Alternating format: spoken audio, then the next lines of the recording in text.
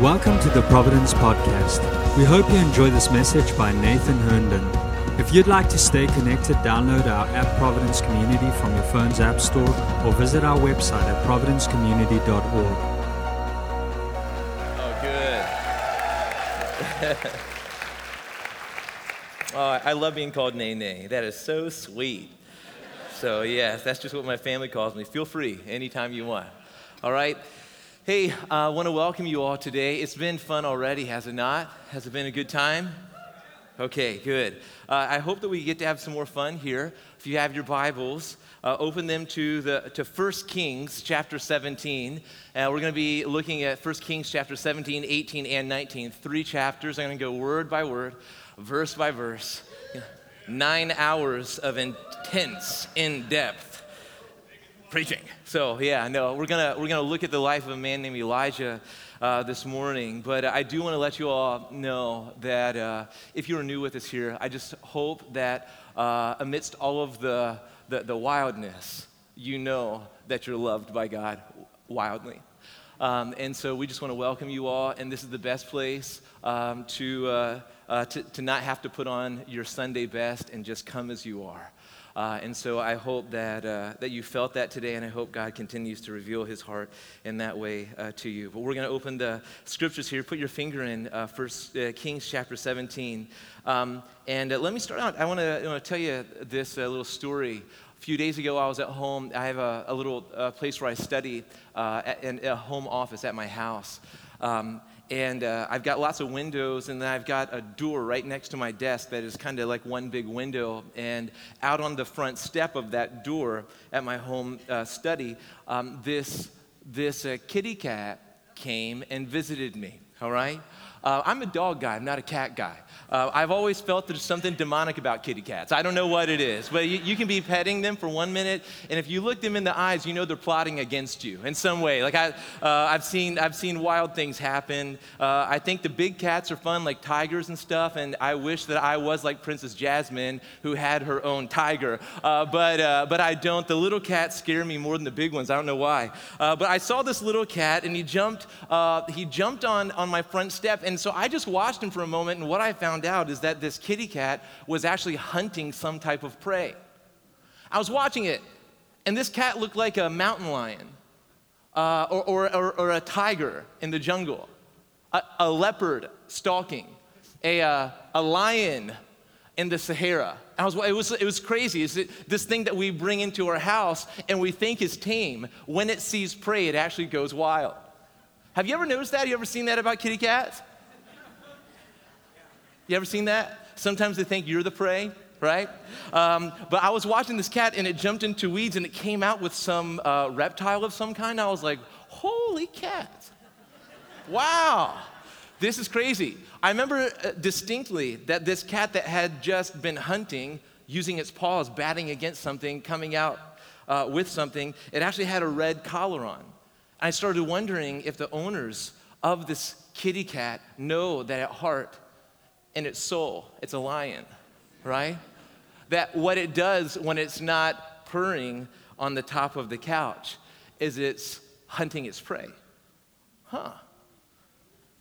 I was just wondering. It's not deep theology. I was just wondering that.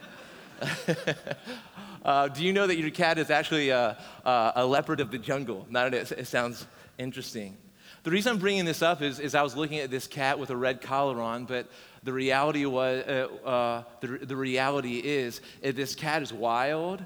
And I was thinking about the church, and I've been saying the last few Sundays that at the heart and soul of the body of Christ, that the world and institutions have tried to tame us, but I want to keep banging this drum and calling our attention to the reality that the church is not supposed to be tame.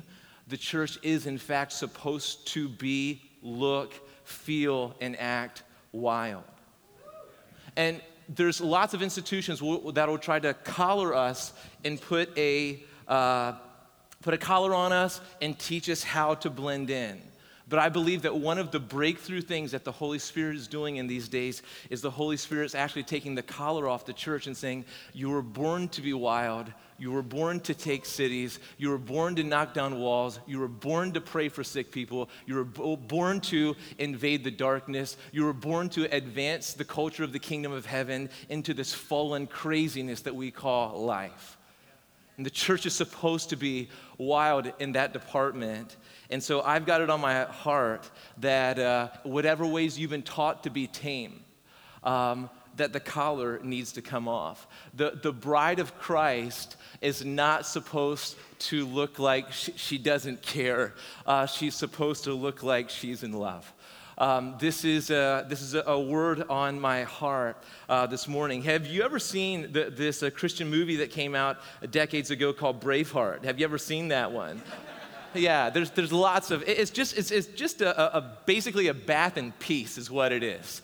But there's this one scene in the movie that I watched, and I almost feel like the Holy Spirit was stirring in my heart as I was remembering it. There's a time where William Wallace, this great man in history, he comes into a squabbling room full of pastors, of these leaders, and they're all fighting for their titles and property boundaries, and William Wallace walks in. As quick as he comes in, he walks out, and someone says, William Wallace, and I wish I could talk in a Scottish accent, but they say, William Wallace, where are you going? And he says, I'm going to sack York. How are you going to do that? And William said, I'm just going to do that while you squabble. I'm going to go do what you should be doing. You don't exist to make a fortune for yourselves. You exist to give your people freedom. I'm going to sack York. Now, it's very interesting that William Wallace says York, of all places. And I think there's a place called York over in the UK, all right? But there's also a place called York that we're in. And I believe that God brought this to my memory, that God is releasing pioneers, lion-hearted, brave hearts in our day that have removed the collar, that have a new dream, and it's to bring the people of York freedom.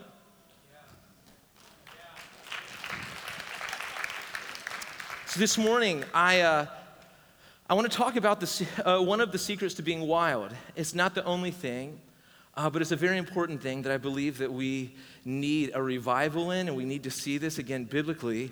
And so I'm going to tell you the answer to this right from the start, that I really believe that one of the major biblical secrets to being wild is recognizing and releasing pioneers in our midst.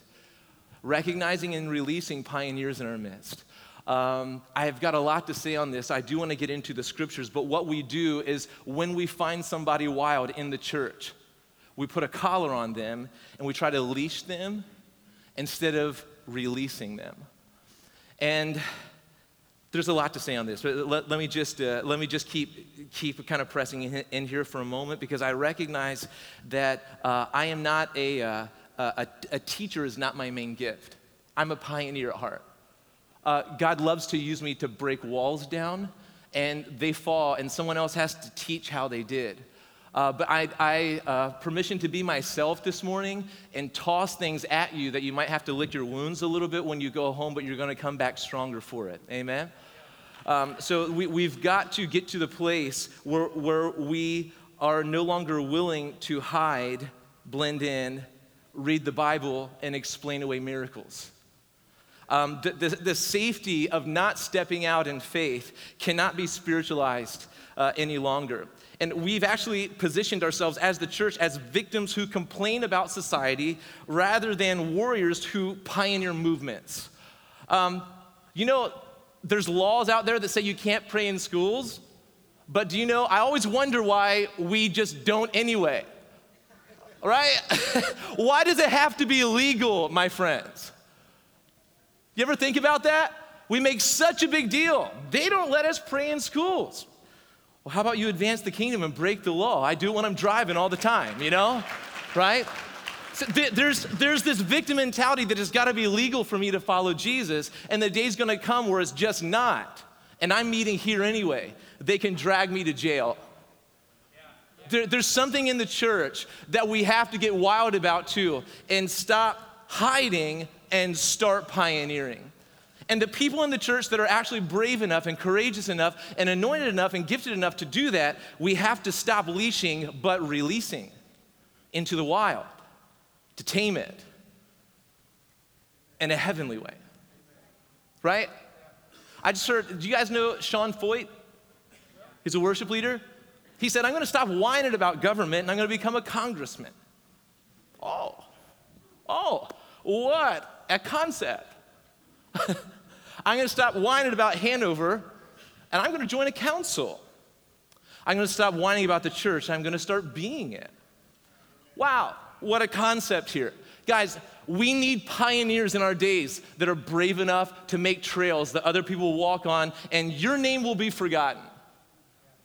People will walk on places that you have been before, and probably very few people will recognize where you have been. But you're not doing it for your fame and your titles. You're doing it for the name of Jesus. The secret to being wild is recognizing pioneers and releasing them. It's huge. I think that God's calling us to take ground. Let's talk about not sacking the city of York in the UK, but sacking the region of York here. I think God's calling us to take ground that's been bound for decades. There's so much weirdness and stuff over this area that has become common to us, has been like a leash on us. You begin to take it off, though, and people start screaming at you. But God's hand is on his people, and he's calling us to operate in levels of courage we never knew that we could possess. You know how you find out that you've got courage? You do something courageous and surprise yourself. I don't have the courage to do that. How do you know that you're not a Braveheart? How do you know that you're not a lioness? How do you know? You have to find out. And failure is an option. You just can't stop. He's calling us to believe for the impossible again. So I want to begin this conversation talking about what I really believe is not talked about enough in the church, and that's recognizing pioneers. And here's where I'm going to start: recognizing and releasing pioneers. When we recognize them, when we release them, one of the main things that you have to do is you have to learn how to care for them. Okay? Usually the wrecking ball is taken advantage of because it pounds against the wall till it falls. And then everybody gets excited about a fallen wall, but nobody helps heal the ball who wrecked it. Do you understand what I'm saying? Do you understand that concept? And I think in the church, we take some of our best, and we love that they knocked down a wall, but we forget that they did after they did. And so we've got a church full of leaders who are broken and abused, unrecognized. Some of the times this happens as a parent.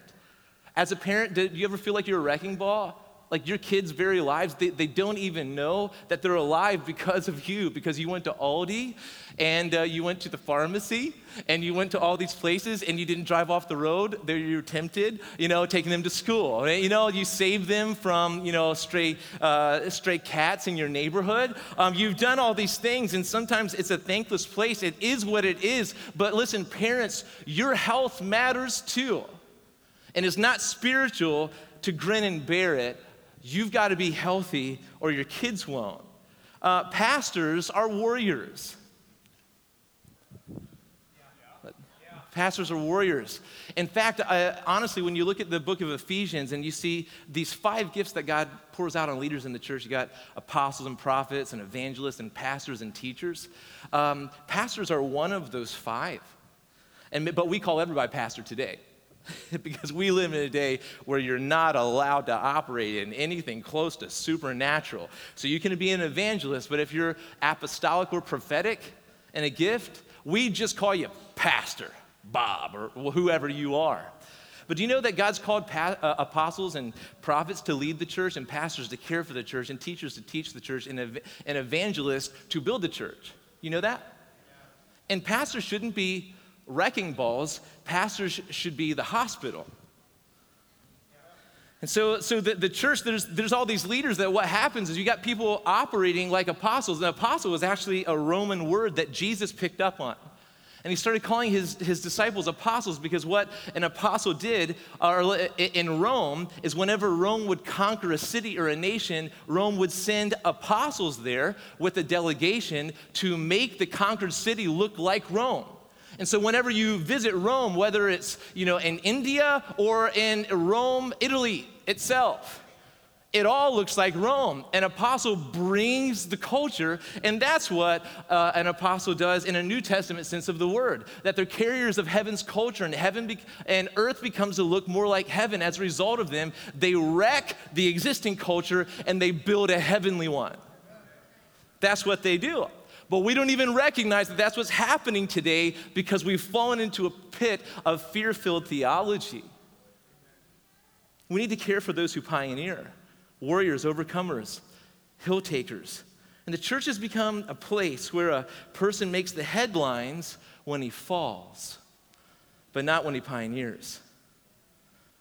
I could name off a lot of names right now of men and women, mostly men, interestingly enough, men and women, though, who have either left the church or left the faith or killed themselves. And we've created this culture where you only matter when you're breaking the rules. We don't see you when you're pioneering. And my hope and my dream and my desire is that Providence will be a place of healing for frontline warriors, frontline pioneers, for apostles, for prophets, as much as anyone else that's broken. It's really cool to take a broken person and see him healed. But what about the person who is pioneering their healing? You can't forget them. So 1 Kings chapter 17 talks about one of these people who is a crazy pioneer. His name is Elijah. And there's this snapshot of Elijah's ministry. This isn't all of it, but this is a good bit of it. God calls Elijah to be a prophet in a very dark day. I would toss out there that it was at least as dark or possibly darker than the day we're living in. And Elijah was here pioneering heaven's move in his day. And this is a picture. Reveals what can happen when you're powerfully used by God. This shows you how a man or a woman can be powerfully used by God, and then it shows what can also happen when that person is in it alone.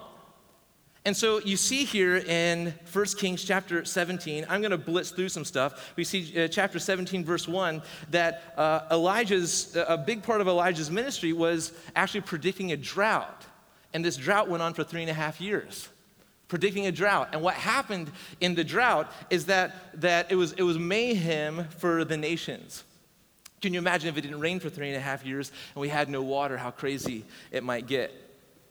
So Elijah's ministry starts out with him predicting a drought. It happened. If we speed up to verse 17 through 24, what happens is this is a story about how Elijah actually raises a widow's son back to life who died as a result of the drought.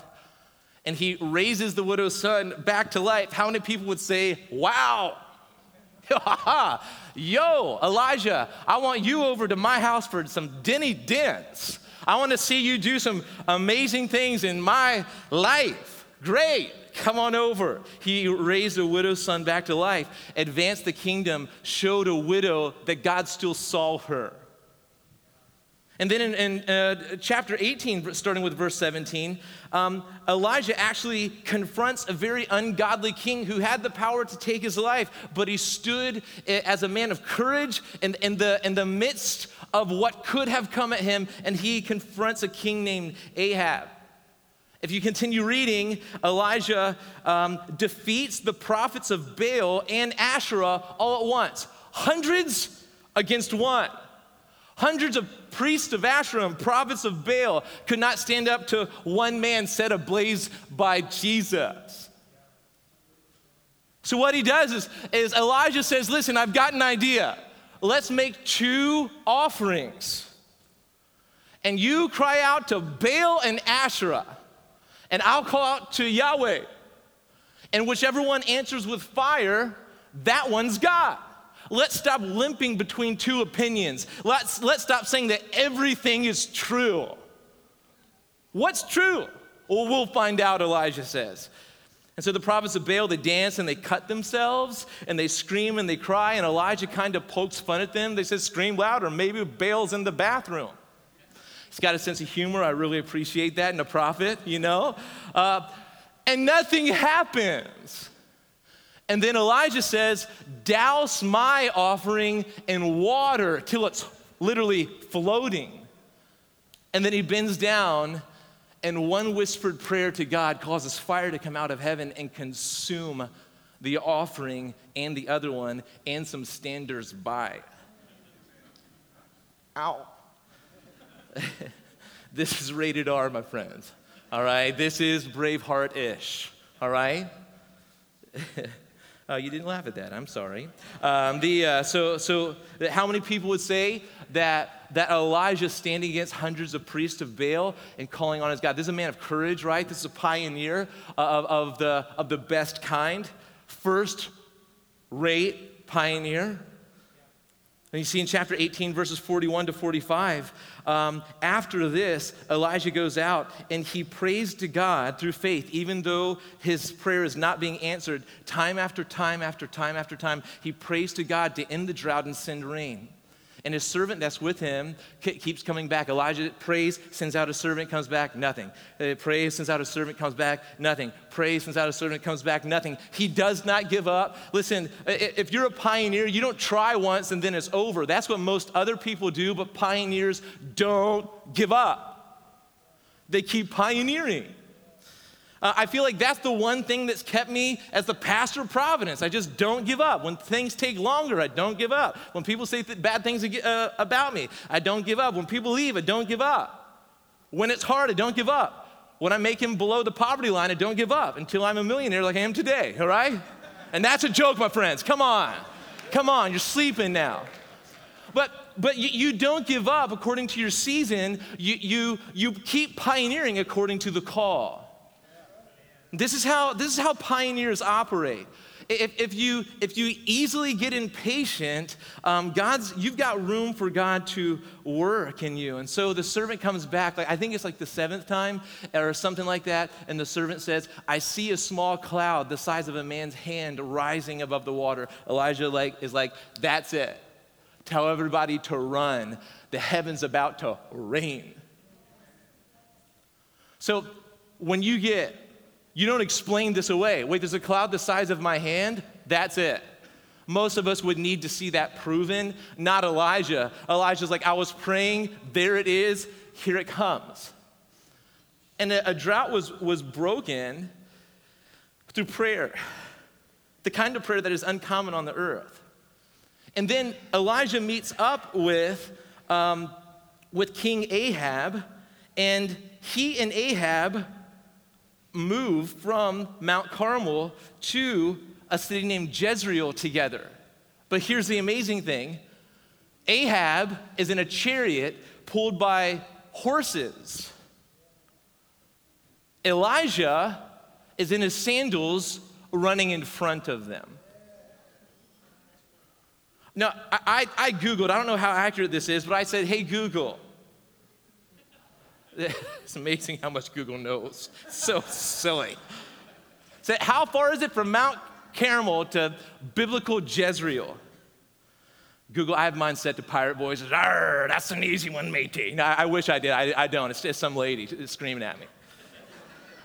But it's about 50 kilometers. That's almost 32 miles. Running in front of horses. Guys, listen. This is not a fairy tale. Do you hear this? What we read in the Bible, there was not a special dispensation where these things were allowed by God. This is the revelation of God, his heart and his works. This is how he operates. But the problem is we live in a day, you know what's killing the church is we say we believe it, but we don't act like we do. And so here's a man that's running in front of 4 horses. And we sit around and complain about, the prices of cheese at Giant. I don't know what's happening to the world. Skim milk is going through the roof. What church do you go to? I'll make sure I run with Elijah from it. I'd rather not go to church than be a part of that one. Do you hear this? A holy distaste for things that are earthly and not heavenly have to begin to captivate us. So here Elijah is, and he's operating in power. He's telling the rain not to come, and it doesn't. He's telling the rain to come, and it does. He's running in front of horses. He's literally calling down fire from heaven. And this is him just being him in the power of God.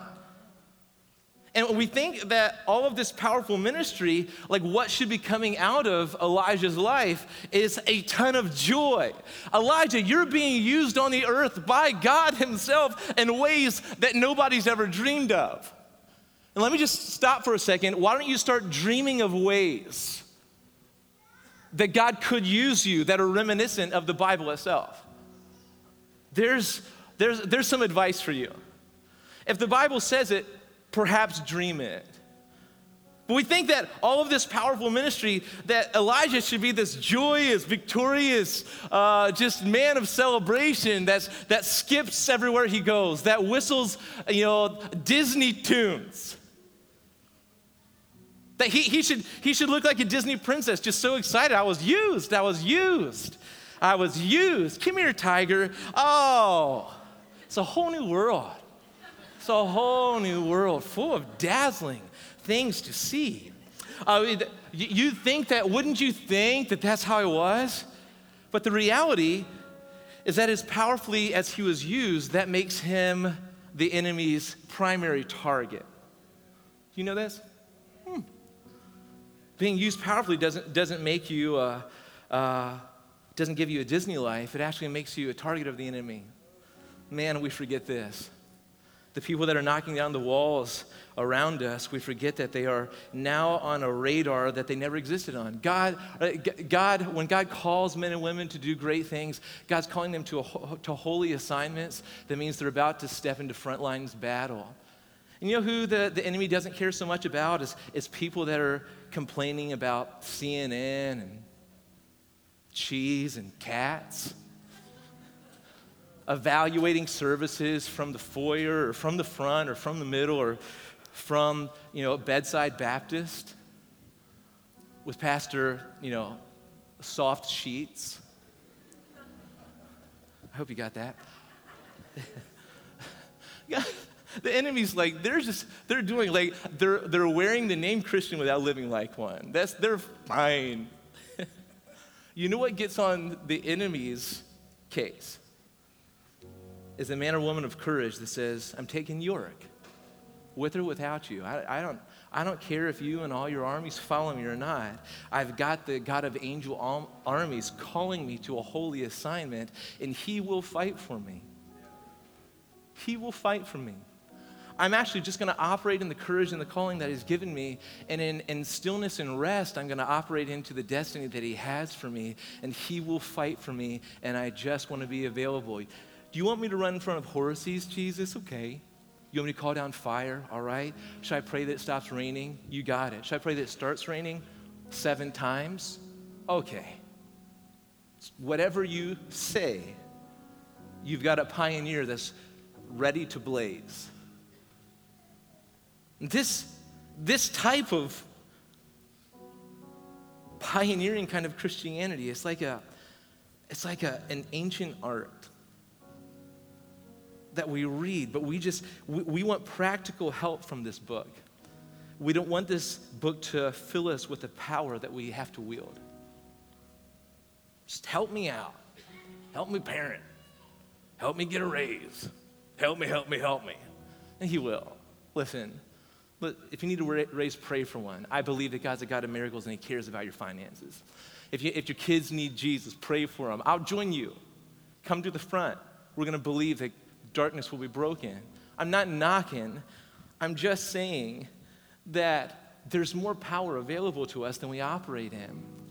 And should the wild, brave-hearted ones decide to actually do something threatening to darkness, that means that's when the battle's going to start. Let me say it this way, that when you threaten darkness, the darkness will try to threaten you. You hear this? You've got to know what you're getting into. If you want to complain about cheese, don't become a pioneer. All right? When you're in the midst of battle and there's arrows flying around your head, I promise you cheese is the last thing you're thinking of. So when you threaten the darkness will threaten you. And the darkness of the enemy is really a temper tantrum because you have to know that he's a defeated foe. He's thrashing about, trying to be scary, but his bite is toothless. His roar may be loud, but he has no power to do what's already been done in a son's or daughter's life. He can make you feel like you belong in the kingdom of darkness, but if you've already, by faith in Jesus Christ, been transferred to the kingdom of the Son that the Father loves, that's the kingdom of light. Listen, the devil can only scare you, but unfortunately, often it works. Look at verse 3 here. The first part, it says, well, let me just actually read verse 1. This is Ahab told Jezebel. We could talk about her for a while, man. We could do a 7-month series on this one. This is just crazy, all right? There's literally cats in her head, and I'm not joking, all right? But Ahab told Jezebel all that Elijah had done and how he had killed all the prophets with the sword. Then Jezebel sent a messenger to Elijah. Oh, Elijah is suddenly on my radar. She killed my guy. He killed my guys, she says. And here's her promise to him. So may the gods, lowercase g, do to me and more also if I do not make your life as the life of one of them by this time tomorrow. In other words, she in a very kind of, she used too many words to say that you're dead. You're dead. And what happens to, how many of us would say that's scary? Have you ever had that happen to you? Have you had like a lady who's the lord of a nation threaten your life before? Anybody? I would say maybe there's some room for fear there, because don't you realize that pioneers are pioneers, but pioneers are also people? You know that?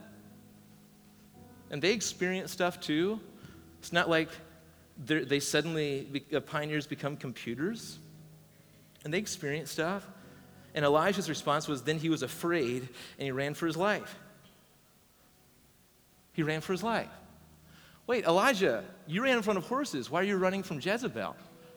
Elijah, you told the rain to stop and it did. Then you told it to start and it did. You called down fire from heaven that consumed all your enemies. Maybe you should do it again. But Elijah, sometimes when somebody attacks you with their words and with dark promises, sometimes it can get in you, and when you don't have somebody around you to help filter that, like Elijah did not, it can cause you to run. I remember in the first 3 months of Providence, we started with absolutely no funds, except for a few funds that Christ American Baptist was sending us. Just pray, Father, your richest blessings on that church, bring revival and bless them. So I remember we had no money. I remember I did something that was not wise, and we wrote up these flyers, and I put them on my Discover card. When you don't make any money, you shouldn't use credit, all right? But I did, and we printed hundreds of them, and we didn't have the funds to mail them. So we just a few of us, we were crazy. When people saw us coming, we're like, we're starting a church. We're crazy, and we were putting them on cars under windshield wipers. We didn't know we found that it was illegal to stick stuff in mailboxes. We're putting it on steps, and we're littering Hanover with them. And I started getting calls from people saying, you'll be hearing from my attorney. We're suing you. Don't touch my car again. I'm not joking. That's how we started out. Yeah. You're being sued. Wow, well, me and my Discover card are really going to take you down, you dirty Hanoverian. And that was fun. But you want to run when people retaliate. When you bring light to dark places, life to dead places, people don't know how to handle that, and it's a threat. But then here's what happens, and as you continue reading verse 3, then he was afraid, and he arose and ran for his life and came to Beersheba, which belongs to Judah, and left his servant there. He left a servant there. A pioneer who's running in fear and then wants to be alone is in a dangerous place. I just need to be alone. You can't believe a pioneer who wants to be alone. Because what a pioneer actually needs is Aaron and Hurs holding up his arms, saying, if you're in the fight, you're stuck with me. That's what a pioneer actually needs. But when a pioneer asks to be alone, there's a list of things that's potentially going on in their life. They say it's better to be alone than with a person who just doesn't get it. This servant doesn't get what it is to be a target for darkness, right? And when somebody doesn't get it, have you ever felt that you've gone through a tragedy, you've gone through a pain that is maybe uncommon, but it is now your reality? And then have you ever experienced this pain when people come and act like they know? Oh yeah, I've been there. Actually, no, you haven't. Why did you say that? You don't know what it's like to be a fire-breathing pioneer running for us. You don't know. And what makes it worse is, have you ever been around, maybe you've suffered some loss, and then somebody comes to you with the most abused scripture passage in the entire Bible? Listen, get over here. I just want to let you know, you probably never heard this before, that God works all things for the good, for those who love him. And that is when I think biblically it's okay to flip the bird. Give him the finger. Just get out of my house. Get out of my house. We do have the ability to edit, correct, Chris? Is that yeah. I remember, I know like here at Providence, when people leave and malign me while they go, then form groups who do it. When people come to me then and say, you know what, God is just leading them somewhere else. I'm like, oh, okay. You really get it, don't you?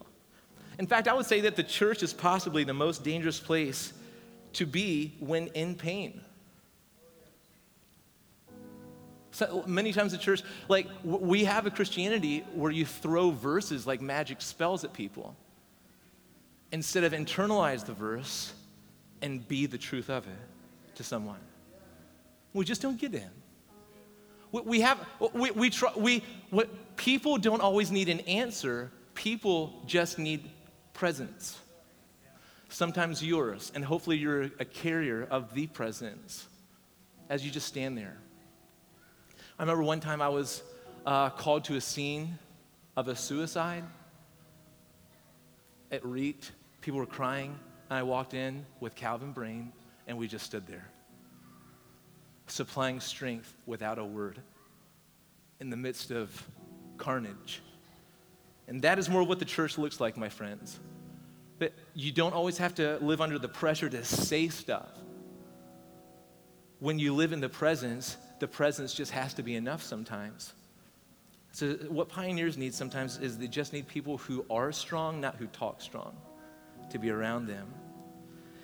And Elijah gets to the place where he actually asks to die in verse 4. But he himself went a day's journey into the wilderness. He's by himself and came and sat down under a broom tree, and he asked that he might die, saying, "It is enough now, O Lord, take away my life. I'm no better than my fathers." When you get to that kind of dark place, guys, which is very real, I pray that in our day, God banishes pastoral suicides. Do you keep hearing about them? Guys, let me shed some light on this for you. As a pastor, they're not committing suicide because they don't have a good theological foundation. They're taking their lives because they're unchampioned pioneers that have not been recognized that here's not right and here's not right, and they need soul care, and they need a raise, and they need support, and they need presence, and they need Aaron and Hurs. They're just demanded from and complained about and left all the time. And the church does not get health. Health is not a part of our discipleship. Knowledge is. Well, how many of us want to be trained by a personal trainer who is 7 billion pounds overweight but knows a lot? You want to be a person who knows how to implement knowledge. That's the kind of person you want to be with. And the church does not get health, healing, Isaiah 61, ministry of Jesus. We've explained that away, and we're trying without all of it, but the health needs to be restored to the body again, my friends. And the miraculous and supernatural ways that it was intended and designed to be present. We've actually learned an unspiritualized leadership from the business world. And the business world took biblical, supernatural concepts, and they took them and they divorced the supernatural from them so they would work in their non-supernatural business place. And then their businesses boomed, and the church said, wow, that's booming while my church is shrinking. Teach me how to do business. And they give a load of non-supernatural business leadership to the church, and it doesn't work in the church except to generate people that are lifeless. Because biblical church leadership is infused with the healing supernatural work of the Holy Spirit. And the church doesn't get this. The church doesn't get the weight of a pioneer at all. Listen, when a person fights darkness for a living, when the person does not put up with old bondages that they see in their town, when the person has to live with the weight of the opinions of many powerful people, that gets heavy. You're like, I got to get out of here. There's a story about a pump in a desert. You know the story? I've heard this. I've never seen one myself. I've never been to the Sahara or the whatever. But I heard this is such a thing, that there's an old school pump like this in the desert. But the pump needs moisture. There's a sponge in there, and the sponge has to be moist, wet, to actually pump the water that's beneath it.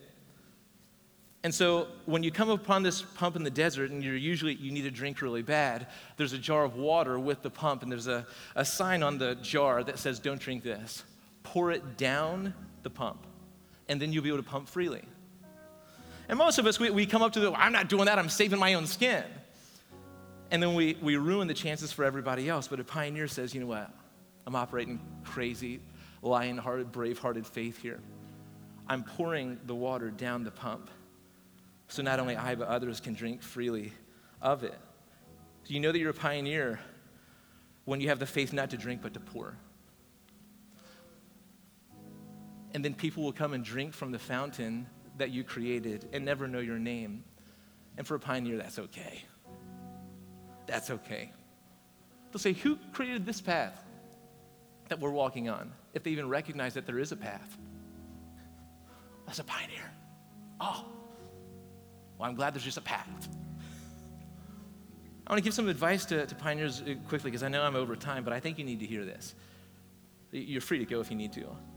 But I want to give some advice to pioneers and the churches who contain them, is let your best pioneers sleep and give them meals and make sure they're well taken care of. Pray for angelic appearances to these pioneers. I just get that because that's what the Bible says. Are we cool with what the Bible says? When Elijah was ready to end it all, it says he lay down and slept. There's number one. Let him sleep. Don't have 6 a.m. meetings. Why? I think there's this legalism that says I got to get up early. People need to see that I'm busy. That's how a non-pioneer talks, my friends. And calling you out. And he lay down and slept under a broom tree, and behold, an angel touched him. He's sleeping, and in his rest, that's when angelic visitation comes. He touched him, and the angel says, arise and eat. Let him eat. Your health is important. Do you know, sometimes the Bible isn't so complex as our theologies have made it. You know, sometimes what you need when you're in a dark place and when the enemy is after you is you need the safety of a shelter. Here, and I would say it's not the tree, it's the angel that will say, sleep, eat, I've got this.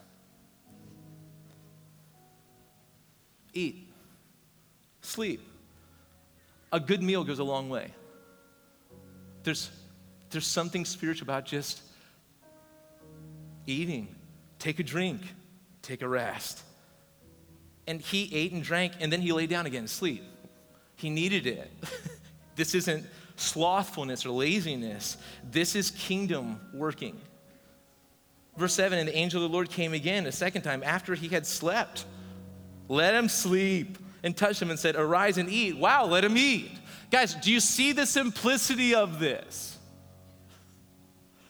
And he arose and ate and drank and went in the strength of the food for 40 days and 40 nights to Horeb, the mountain of God.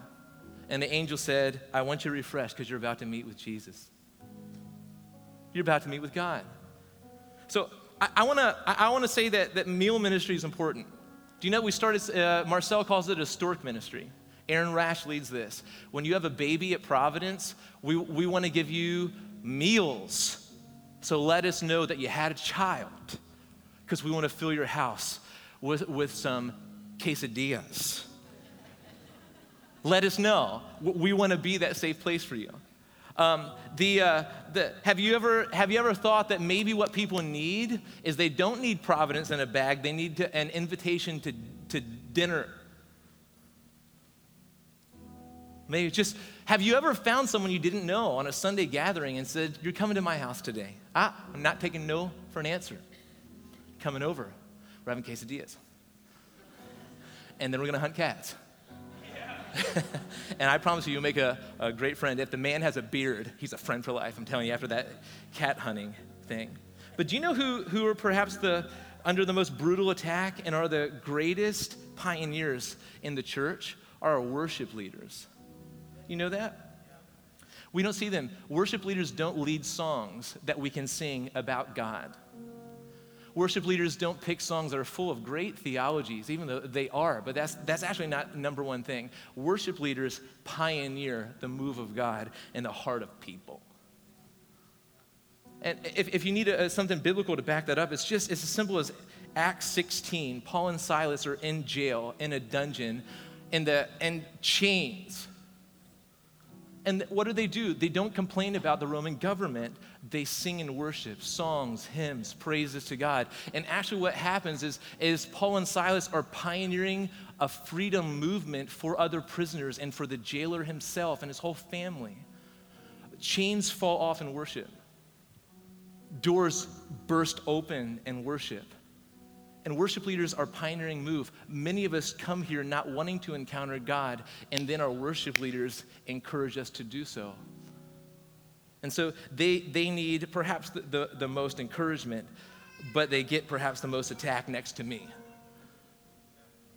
So I just wonder how many people are here. Can you be honest for a moment? How many people you have a pioneer calling on your life, but you feel alone in your endeavors? And you just feel like, I don't even know if people see the trails that I'm blazing, but Jesus, I'm blazing them anyway. Guys, that's not how it's supposed to be. We're supposed to recognize you and release you, not find out later that you're despairing because you've been in it alone. So I would just say, if you have a pioneer calling on your life, you believe that God wants to use you as a pioneer to go places, to take the gospel, to take the kingdom to places that it has never been, or where walls need to fall, and you are willing to blow the trumpet at them. I wonder, could you just raise your hand for a moment? Can you do that? And the people that are around you, listen, you better touch them. Hold up right now. I'm not saying this is not figurative Disney right now. This is, if there's someone around you, just put your hands on them and let them feel the touch of support around them. And I just want you to call out to God for their life, just for a moment. Just for a moment, just pray to God over their life and into their life. This might be the first word of encouragement they've experienced in days, weeks, months, years, ever. So God, just bless these pioneers. Bless these people with the courage to blaze trails. Bless them, God. Just out loud even, just do this. Let them hear it. Let them hear it. They've got to hear words to be encouraged. Okay, and just pray over them. God, we just hold up their arms right now. God, thank you that you're putting callings on their life where if we would follow them, they'll take us to places, they'll advance your kingdom into places that we would never be able to get on our own. God, so we want them to be blessed. God, I just pray you put it on some of our hearts right now who we're making a meal for, who we're having over, who we're going to let rest, who we're going to bless in some other capacity. I pray, God, that it would be hard to be missed at this body, in this family. And I just pray for encouragement over your people and into your people, God. I pray that lies, Jezebel lies, would not land in hearts. Evil promises would not land in hearts. God, we just pray your truth. We pray anybody who is struggling with even the thoughts to end it, we pray against that right now. You were created for life and not for death. So God, I just pray that you open hearts to life and you open hearts to hope, and that you fill people, God, with new Braveheart-like courage and dreams. I'm taking York. I'm taking back my neighborhood. Taking back my borough. Taking back my state. Taking back my government. I'm taking back my family. Taking back my school. I will not complain at it anymore. I'll pioneer it. So God, I just pray this into the hearts of us. Can all of us stand right now to our feet? Just, Heavenly Father, we all stand as pioneers that you're calling into a season of advancement, advancing your kingdom. And God, we pray that you supply all the courage that we need to stand up to injustice, to walk straight into darkness, to walk into walk into your word and your presence in these days and soak it in, so we have something of power to deliver when we get in these places. So I pray for new levels of intimacy for your church and in your people. And I pray for new testimonies of power being unleashed as a result. We bless you, God. We praise you. We welcome your move in these days. And we ask all this in Jesus' name. Amen.